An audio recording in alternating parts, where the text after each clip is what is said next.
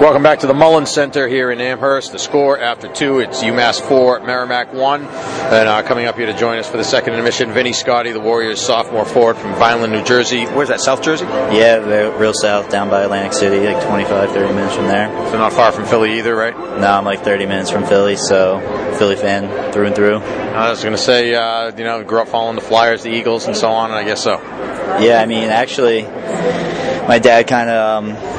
he went to a few Dallas Cowboys Super Bowls, so I was kind of born to be a Cowboys fan in Eagles territory, so it's always kind of fun when those two teams play, being as their rivals already, and just adds a little something else to the games. You know, you're not the only one, because my wife's from down there too, and for some reason, I don't know how, her family, rabid Eagles fans, Philly fans, and she was a Dallas Cowboys fans too. I don't know if it was a rebellion thing or what. I don't know. I didn't really have much of a choice. I kind of just went with it. All right, so first two periods here. First period, I thought, you guys had some pretty good chances, not able to score. They got some good chances and scored. That seemed to be the difference in the first. Yeah, I mean, in the first, I don't think we were taking too good care of the puck, losing men in our D zone. We've been working on it in practice. But yeah, we had some good chances early on. Benny and Mikey had that 2-on-1 and just weren't able to capitalize. Mizey's goal got disallowed. So, I mean, we finished our chances, we had our looks, but they didn't go in, and they took advantage of theirs. Second period kind of split it in half, I guess. They had the better of the play in the first half and got a goal. You guys had the better of the play in the second half and got a nice power play goal from Chris LeBlanc. Yeah, I mean, I thought towards the end of the second we actually started playing way better. We were protecting the puck below the goal line, getting it in their zone. So I thought we were starting to actually build some momentum towards the end of that period. But yeah, Chris LeBlanc's goal, I mean, we work on that play a lot. They hit him as in the slot. He got a good shot on net. He followed the net, and like Coach says, good things happen when you put pucks on net. Yeah, it seems like, there's been a lot of inconsistency. I mean, even within the game, you guys played so well the second half of the game against BC, and the first half of the game didn't. It seemed like more of the case again tonight. I mean, can you put your finger on it? Maybe the reason for that? Not really. I mean, that's kind of what we've been talking about all season. We know we're a good team when we play a full 60 minutes, but that's been our problem this year, is just putting together a full 60 minutes. We'll come out, we'll have a strong first, and then we'll have a lackluster second, and then we'll bring it on again in the third. But in this league, this level, you can't do that. You're going to be behind the 8 ball, and you can't catch up hockey easy.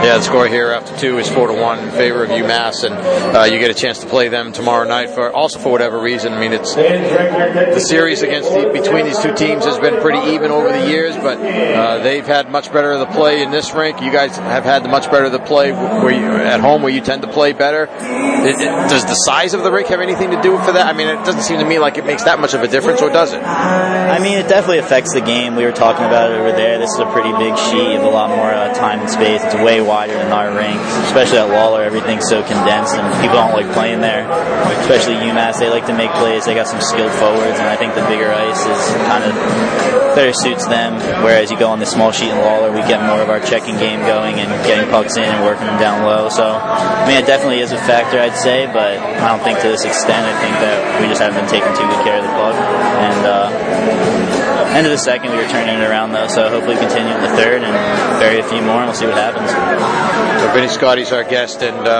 what's your major now, and how did you choose that? I'm a business finance major, and I don't know, I kind of just talked to some people on the team, Mansfield and Joey Pants, and they were kind of giving me some advice, and T-Mac, and I don't know, it kind of sounded appealing, so right now it's where I'm at, and ask me tomorrow, it might be different. Well, you mentioned Joe Pantalone, another of the guys. I think we talked about this before, but it just seems like we're seeing more guys from New Jersey playing Division I hockey, playing college hockey, and even though he's not from there, but still from, I guess, that area. I don't know if we want to count Brian Christie or not. Is he an honorary New Jersey? And I don't know, but at any rate, more guys from that area, which I know is a big hockey area because of the Flyers and so on. And I mean, is that the case where you're seeing that more and more players are coming out of that area? I mean, I'd say so. I mean, there's a lot of good teams down there, a lot of good youth teams, and with all these good leagues popping up, people are choosing to stay at home with the USPHL, and there's U16 elite leagues now, so there's really no reason to leave.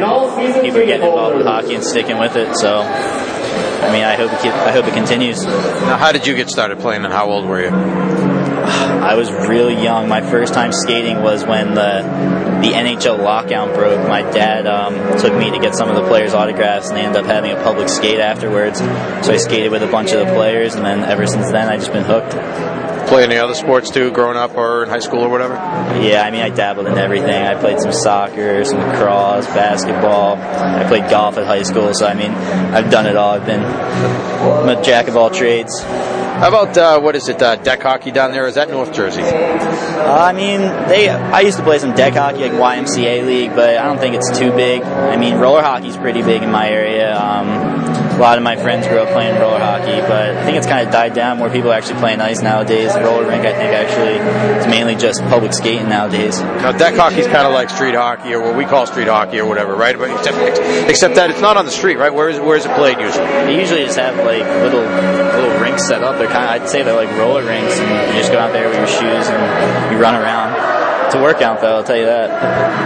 All right, well, again, the score here 4-1 after 2. What do you think the game plan is here for the third period of play? Just got to continue doing what we were doing towards the end of that second, get pucks in on them, put more pucks on this kid. We really haven't tested him with too many shots, and the ones we did, he's giving up rebounds, so I think we should get back on the forecheck, try to continue our momentum from the end of the second, and we'll see what happens. All right, Vinny, thanks for coming up here to join us. We appreciate it, and we'll talk to you again soon. Best of luck the rest of the way. Sounds good, thank you. Vinny Scotty, our guest here in the second intermission with the score. The Warriors trail UMass 4-1. John and I are back to recap the second right after this. You're listening to Merrimack Hockey.